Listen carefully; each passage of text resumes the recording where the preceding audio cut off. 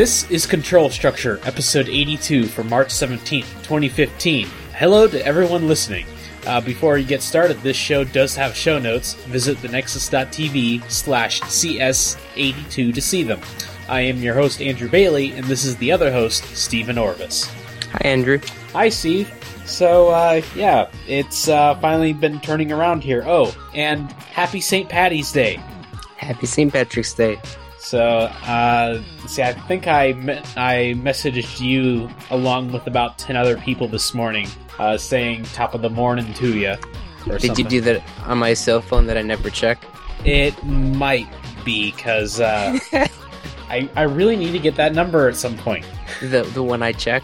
Yeah. I'll have to send it to you again sometime. So, anyways, it's suddenly not cold anymore. So. Oh, I wouldn't say not cold. It's still kind of chilly. I was out there in a green, in a wool coat out there today. I don't know if you've seen the arm coats or not. That's more of a Butler area thing. Anyways, I had that and a wool hat on, and it was still pretty chilly out there in the evening. Well, I guess right now it is currently 31 degrees, but yesterday it was kind of toasty, or even today it was a little. Earlier in the day it wasn't quite as bad. So, but, yeah. So, on Saturday I pretty much stayed inside and hated everything, which was a nice reprieve for me at least. Then on Sunday I was on the 8-Bit show. We talked about Star Citizen and reviewed a few games and, had plenty of fun with that. And then yesterday, my new DSLR camera came along with a fast memory card to go with it. Unfortunately, I only had about 30 minutes to play around with it before Chris came, and then we started to play Portal 2 specifically. We really liked that game, especially the co-op. The co-op of Portal, I haven't actually played co-op before, but I've seen people play it, and it looks pretty fun playing the co-op. So, and yes, it is possible, as I explained, it is possible to, play on one machine, have your own dedicated monitor to it. So... Anyways, I've had this, little joke news story lying around for a while. So India apparently banned a couple websites, back in January, among them Stack Overflow and GitHub. I'm not sure if they ever turned them back on, but shortly after they did it, it took a programmer 6 hours to, figure out how to swap a variable. That guy in the article, he was just plain complaining. He was like, I went to my team lead, and he tried to confuse me by asking me if I wanted to make it an instance variable or not. And then, so I said, use your best judgment. And then he said I didn't know anything. He was kind of funny to read. Mm-hmm. So, and then, going back to fun, Steam, the, spyware service that we all know and love, at least spyware according to Studio Guy, the founder of this network anyway. So Steam, as you know, recently went to Linux and is the foundation for SteamOS, which is, what Valve are doing to combat the plague that is Windows 8. I'm not sure what they feel about Windows 10, though. But Steam now has over 1,000 Linux games. It's quite a few games. And that was the problem with Linux a few years back. Kind of, if you looked at it, was for everyone, it was like, well, it's a good, stable operating system, can stay up a long time, doesn't have like the update problems like with Windows of having to reboot all the time. But you just really didn't have good games on it. Most of the games were fun games, but there weren't like great games on there. Yeah. So, of course, all of Valve's games are on Linux, as well as, other titles like Civ 5 and Borderlands 2 and the pre-sequel, and apparently BioShock Infinite. So, and pretty much every independent game and almost every game that has been on Kickstarter. So, this is definitely a good sign. So, it's a very good sign.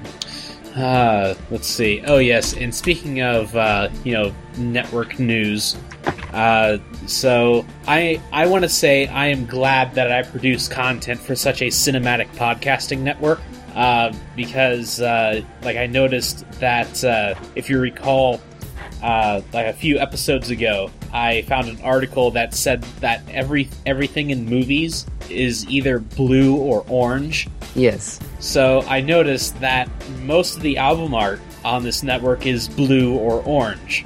So I made our album art more blue and orange. Just to make sure it fit the pattern of what it should be. Yes. So now we are more cinematic. Ooh, nice.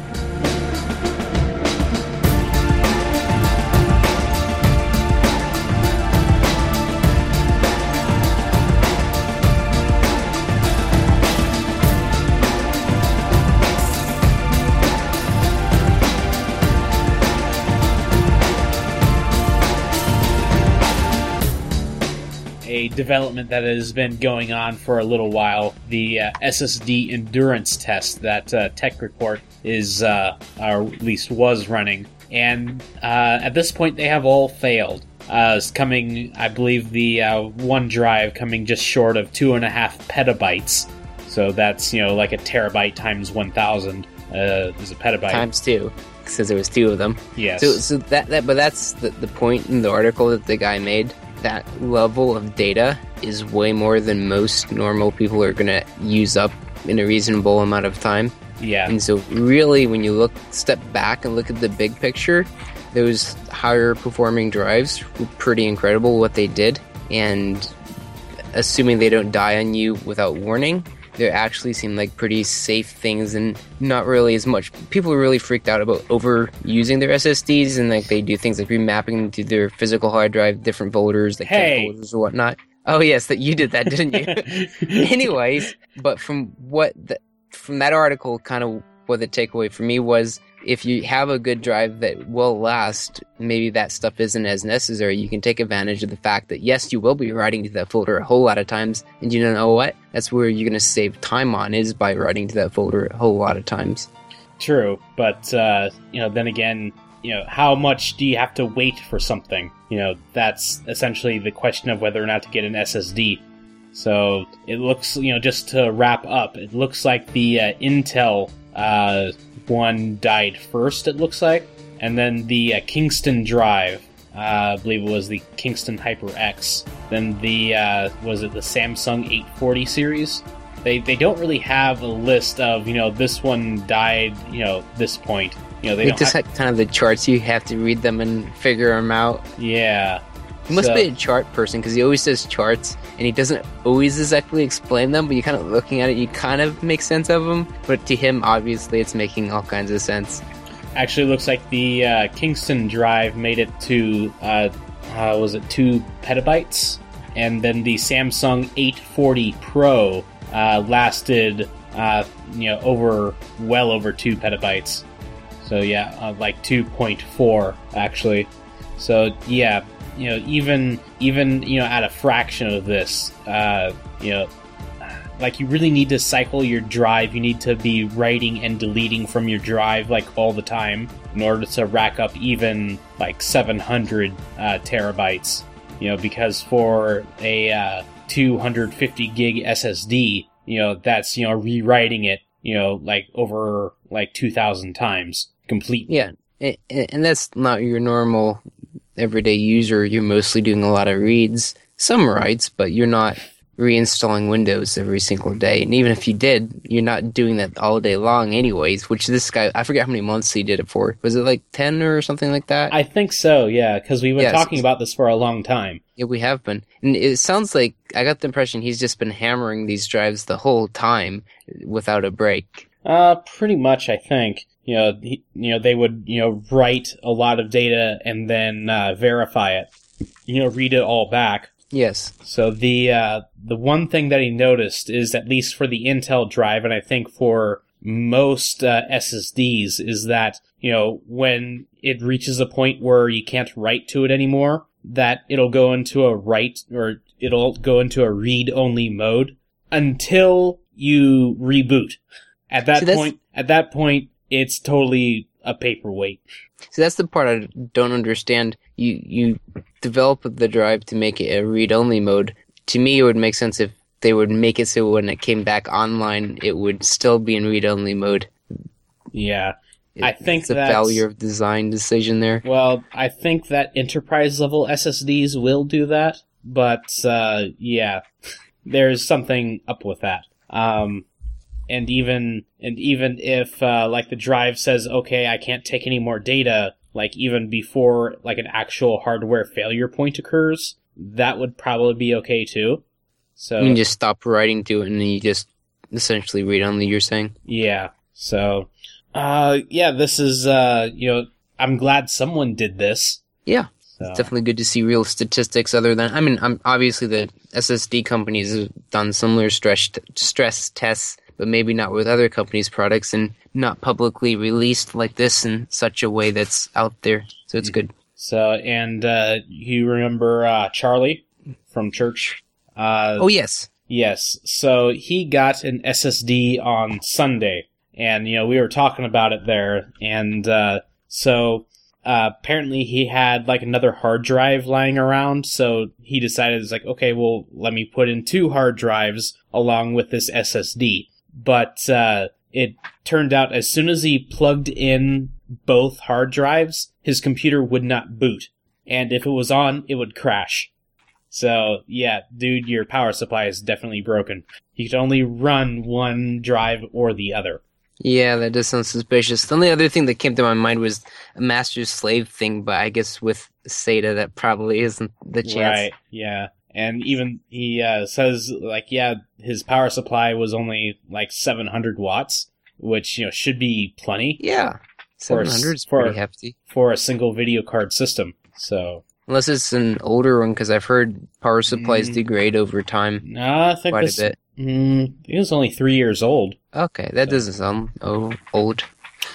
So, you've seen websites that rank things by popularity and time, like how something can have like 200 votes, but it's like a day old. So the something else with like 50 votes, but was submitted in like 6 hours ago or so, would rank above that.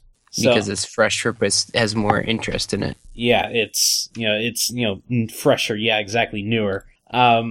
So I've sort of been curious as to how like the ranking is performed, and it turns out that a few websites do this, like Reddit, StumbleUpon, Delicious, Hacker News, and maybe a few others. But I find Hacker News to be the simplest.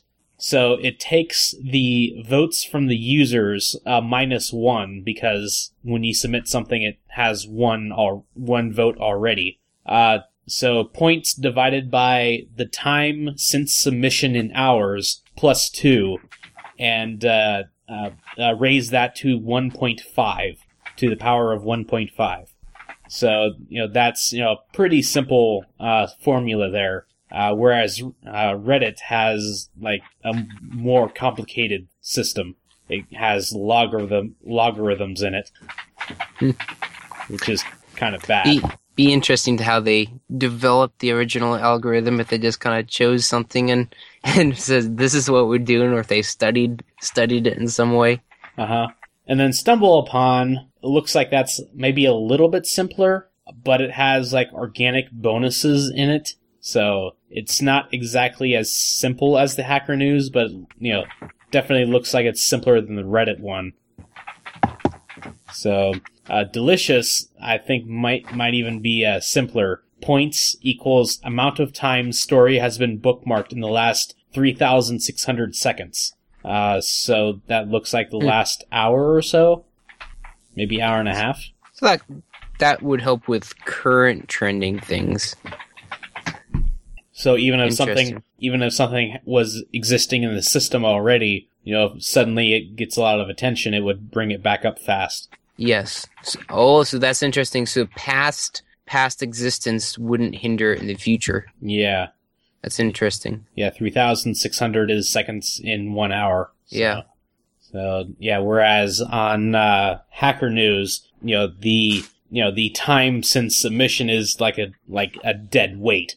So, but I think there might be a rule there that says, like once like 90 days has passed, you can submit it again. Okay, so technically you could resubmit it and then it would reset that dead weight essentially. Yeah. It would essentially be a new thing on there. So, let's see. So, talking about, bookmarks and whatnot from around the world. Undersea fiber optic cables are the secret to the same internet being everywhere around the world. And now there is a map that is done in a sort of classical Renaissance style. I love the map. It looks really great. They put like sea dragons on it, and then in the one spot, and they're saying that the fishing boats are what cut the most cables, and then they have like a chart thing on it, and it shows the milliseconds of travel time between the different countries. Very well done. Yes, and there is an interactive version of this. So, you can sort of zoom into it like Google Maps. So, you can really see how everything is, wired up. And then I also included another interactive map that, has less decoration on it, I guess. But with that one, you can actually click on an individual cable, and it will highlight everything, just that cable. Oh, okay, so you can trace that cable where it goes. Yep. So it looks like, even in the Arctic Ocean, there's fiber optic cables there. So the interesting thing I was just thinking about was, so the fishing boats cut cables and stuff by accident. Right. So you cut your cable, you lose your data, but just the way most protocols work, that data, while lost somewhere in the ocean, just would automatically get rerouted to some other route as soon as the computer realizes it's a cut connection, and the person probably doesn't even notice it. Yeah. Which is kind of interesting when you think about it. Unless you're using UDP or something. UDP, yeah. Which in that case you don't care anyways, if you're using that protocol. Well, I mean, it's assumed that the connection is somewhat reliable. If it's a total outage, well, you're pretty much hosed. Yeah. So, yep, pretty interesting stuff. So, I know that at least you don't really have much experience with so-called schema-free or schema-less databases. And I don't know much at all about them. I don't either, but like I, read descriptions and stuff, and like how people build with them. So like it's essentially a whole bunch of key value pairs in a group, and these groups form larger groups called collections. So the problem with schema-free databases is that past a certain point, you kind of have one. So if you want to build like some sort of application off of it, like you need some sort of repeatable standard form that is a schema. See, to me, that describes any use of a database, unless you want to make different programs using the same database, and you just want the convenience of not having to define something different for each one. Like, you have a schema, you have a structure that data should always be stored in that database. Mm-hmm. So, O'Larry, I believe it's like a hotel review site, recently moved everything from the schema-free MongoDB system to Postgres, and they also got a nice speed bump in the process. So the problem that they had was like the system that hosted their database like really needed a lot of RAM, I think. So, and the other thing that they were having is that so like a post had gone through several iterations of like past application usage and refactorings. Yes. So like there would be like an if statement, like 3 different ways the post title could be expressed. So you needed if statements to check is like, okay, is it called post? Is it called post _ title? Or like other variations on that. Mm-hmm. So with a schema that really enforces, it won't have any of that. See, what I wasn't understanding is, and I guess like from the Rails world, you change something like that, you do you write a migration for that, and then when you apply your schema change, you migrate your data to the new format. I wasn't understanding why they wouldn't have done something like that. Probably because at that point they had so much data that it would be impractical. So, they did all that, and their average response time went down by like 30 to 40%.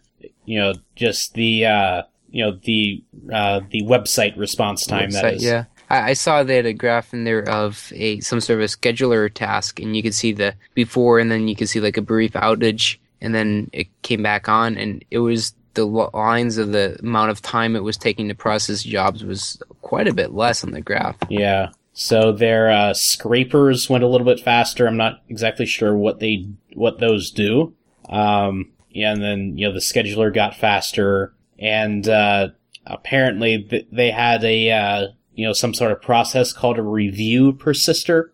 This application has a rather simple purpose to save review data, reviews, review ratings, and so forth. Ended up making some pretty big changes. For the migration result was very rewarding. This would spike anywhere from like 3 seconds to 10 seconds, and after the change, it went down to maybe 200 milliseconds. So that's like a very write-heavy workload. So, yeah, you might think that, schema-free is like, yeah, we can do everything you want. Well, it kind of has a cost. So, Postgres and other, relational databases, they are optimized for, pretty much like a standard schema. So there are assumptions that can be made with that, and it makes things a whole lot faster. And of course, I think now Postgres supports, some form of schema-free, design, I think. Oh, really? Yeah. Huh. Like it has JSON data types. I think it has like a JSON binary data type. I think that was a fairly new feature introduced last year, I think. Interesting. Yeah. So is that lets you get into like a dynamically changing data type, then you can change your structure that you'd be sending it then? Yep. So, Windows. Let's talk about Microsoft and Windows for a little bit. So, along with your free version of Windows 10, it looks like the system itself, the operating system, will be a lot lighter on the drive. So Microsoft released a blog report. The Windows team has a post here explaining some of their new data saving features, and one of them is using compression, and especially better compression on the system files. So on 32-bit Windows 10, it saves about 1.5 gigabytes. And for 64-bit, it saves 2.5 gigabytes. Windows has had features to compress files on the drive, although it's been used sparingly, especially in the past, 10, 15 years, where, hard drive space has just gone up and up and up and up and up. Which, is pretty nice. So, and hard drives as they aren't exactly the speediest things. But now we're looking at, tablets and phones and stuff that have, maybe 16 gigs of, space, at the sort of low end. Yes. So, one of their design goals for Windows 10 is that, it's the same system that will be running everywhere. From, normal desktop computers all the way down to tablets and phones, and I think even, Internet of Things class devices, if you can say that, like wearables and stuff. The other thing that they are doing with, freeing up space is that they have an algorithm that will essentially trace down the dependencies. So when you do a system restore, it'll trace down all those dependencies and flush out everything that's not that. With a added bonus of you don't need to reinstall all of your patches and system updates. Which is pretty nice. That's a big deal of wiping a system, is you gotta re-update everything, which takes a long time. So, and So with that, you don't need that recovery partition. So my concern though with that is if there's a DLL that should be there, and I, as a malicious code, replace that DLL with myself, and I have my own code that'll run inside of there, maybe instead or 2 or something else in there, suddenly you do a system wipe, and that malicious code could still be there potentially. Indeed. But then, who's to say that, code running today on like Windows 7 or 8 won't get into that recovery partition and modify it there too. So quite true. So no, the article does say you still can make a recovery disk. So I suppose that would be the thing to do. You still have that. That way you can always go back to essentially your old Windows install disk mode and rebuild Windows if you actually did get into that spot. Exactly. Plus, if you look around well enough, you can find somewhere on the Microsoft website where you can actually download just like the basic image for Windows. That's true. So let's go on to compare Microsoft with Google. So Forbes here is asserting that Microsoft is the new Google and that Google is the old Microsoft. So it's comparing how Google today, has pretty much the lion's share, like a controlling share of the market in like internet and mobile phone areas. So it seems like Android has completely taken over smartphones, and internet search has been all Google since 2002 probably. So, Google's been king for a long time. Yeah. So, and of course, Gmail is a very nice email interface and service. So it appears that Google isn't really fixing a lot of issues. So like I remember one bug in Chrome where it would just sit there and eat up your CPU and by extension a laptop battery. And it wasn't fixed for like 2 or 3 years. And then remember that one bug where Android 5 completely broke the the actual calling of people on a phone. Yes, I remember talking about that one. And they said contact customer service. Yeah, right. Yeah, call them on your phone. So where is Google's attention? Apparently on moonshot projects. The company shouts rather excitedly about self-driving cars, hot air balloons that deliver the internet, along with Google Fiber, contact lenses, virtual reality cardboard headsets, augmented reality glasses, modular smartphones, and like a few other things. So the virtual reality cardboard headset, I actually found the app for that once in the Google store. I didn't actually have the cardboard thing there to try and make one, but it actually looked kind of interesting. Yeah. I want to try it sometime. Anyways, moving on. So, like, none of these actually improve Google services that much. Yes. Granted, they're more of like connectivity solutions and pet projects. So whereas, Google has like everything to lose, in terms of, market share and all of that, Microsoft has virtually nothing in the points where it is important. So, granted it has, Windows and Office, but those are no longer the exciting things that they were. See what Windows is doing in contrast to like Google is Microsoft is trying, like we were just looking at Windows 10, they're slimming it down, making it more lean. That's putting them in a good place because Linux, as we already talked about earlier in the podcast, has a lot of games in it now and is really a pretty good viable option. Microsoft is realizing they have to actually fight and start working hard and put some effort into it and try to come up with something innovative and new and that works good. And so that's a good motivator. Or just thinking about IE, how a few years back, I forget what version of it. One 6. of them, 6. Was that the one that was out for like 5 years or something like that? And it was like there was no competition. Then Firefox and Chrome, and suddenly they started producing more versions of IE. Competition made it happen. And now they're going to throw out Internet Explorer entirely. So with that Project Spartan, I think. We talked about that last time, didn't we? Sometime. It's been in the past like 2 months, I think. Okay, I remembered something about that. Microsoft is, actually, doing some experiments with this, because, it's been sort of reduced to like an also ran, they completely missed, the smartphone and the tablet, hype. So, they're starting to experiment a little bit here. At least they have Xbox, which is pretty much the only brand that they have that people really like.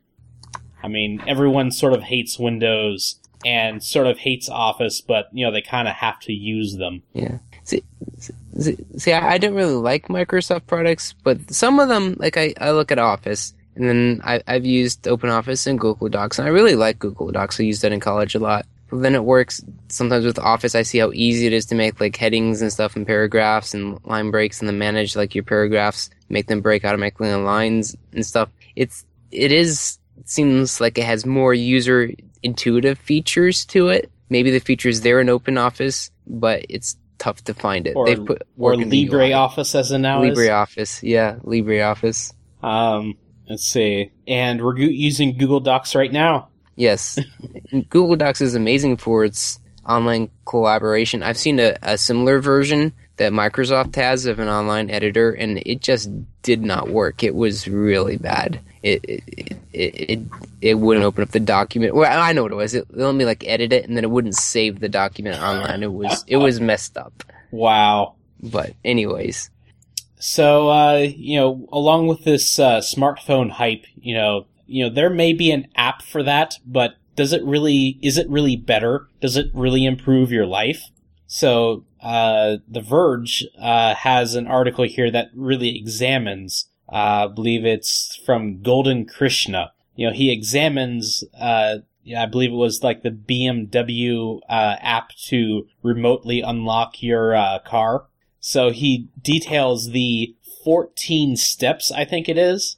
13 steps that it takes to unlock your car from your cell phone. And, you can go on and on about how well designed, like, I think it's iOS is, because it was on his iPhone, I think. You can go on and on about how well designed iOS is, but if it takes 13 steps to unlock your car and only the last two, were, like, actually doing the unlock, doing the car unlock, rather, not the phone unlock. You need to unlock a few things to unlock your car. Why is that?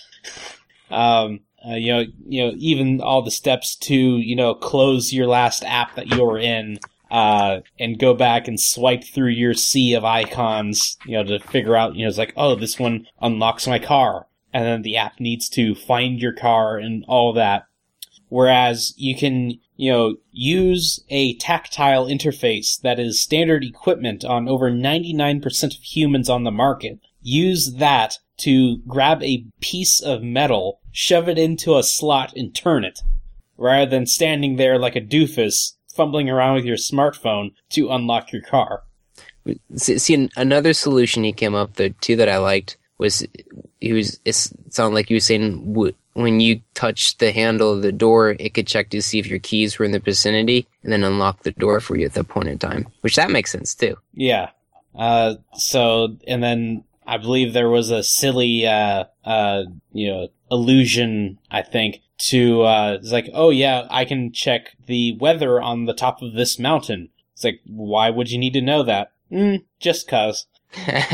Because I can do it. Everyone can do that. Even when I think it was like some American ski association says that only 2.5% of Americans are downhill skiers. So, and they only do that for like 8 days a year or something. So, this, you need to think about, is this actually better? Is this actually an improvement? Does it make my life better? Does an app make my life better? And, smartphones have been around in their current form, for like 7 years now. And I think it's long past time that we sit back and think about the utility of these things. I think when there's a new technology, I just thinking like a comparison when I learned some new technique, like with programming, specifically maybe like Lambdas. When I first got into them, I wanted to use them for everything, and you overuse them because they're really fun. You just learn them, and you just want to find uses for them. But over time, as you use them, you find out, well, this really wasn't the most readable solution for a Lambda. It was better maybe to express it in a different way. And so I think maybe in a sense you could look at smartphones and apps in that way. We've fit one model and we've just gone crazy with it. But as time goes on, we're going to find better ways to do things and actually use technology in a smart way. Going back to the example of I touch the door handle, it looks for my keys. Oh, look, that's the guy with the keys. Let him in. Right. Let's see. Then, yeah, you speaking about lambdas there in your code, like that reminds me of Link. I'm not sure if that's what you're specifically. Yeah, technically that is the same thing. Yep. Like I remember back in college that I needed to write some wicked link statement that would, query a database, and I think it had to map to an enumeration to like display a string from the enumeration. That was kind of contorted, and I think it was a lot longer than what it probably should have been. That's a danger with them, is you can really stack them up, and you can make something happen, but it's kind of complex to read, and it's really difficult to debug that. So that's another thing with it. You have to break them up, make it simple steps that are easy to understand. Even though you can do it in one step, it's not always the best way to do it. And then there are performance considerations too. Depending upon what you're doing, technically a pure for loop is going to be faster, but your delayed execution sometimes can buy you something further down the line. Think about things.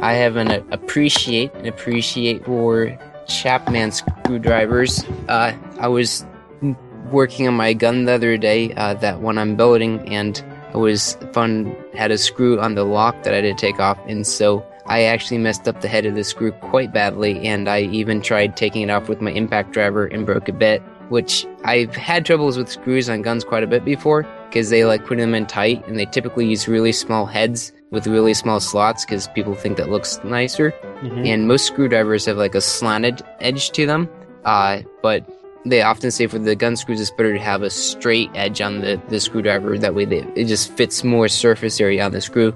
So I researched online and I found these Chapman screwdrivers. They actually have straight edges on them, and then they have also too like a small torque wrench that comes with it. This is, you can put 200 foot-pounds on their bit, which is enough to break some of the bits in their set. They have like a diagram and everything showing the torques that each bit will take and at what point in time it will break. So I thought it was kind of nice that they obviously put a lot of thought into the set and what works and tested it very well. I thought it was a pretty impressive set. So yeah. Also, I just noticed that your blog here is responsive. Responsive? Yes. Meaning there's no www in front? No.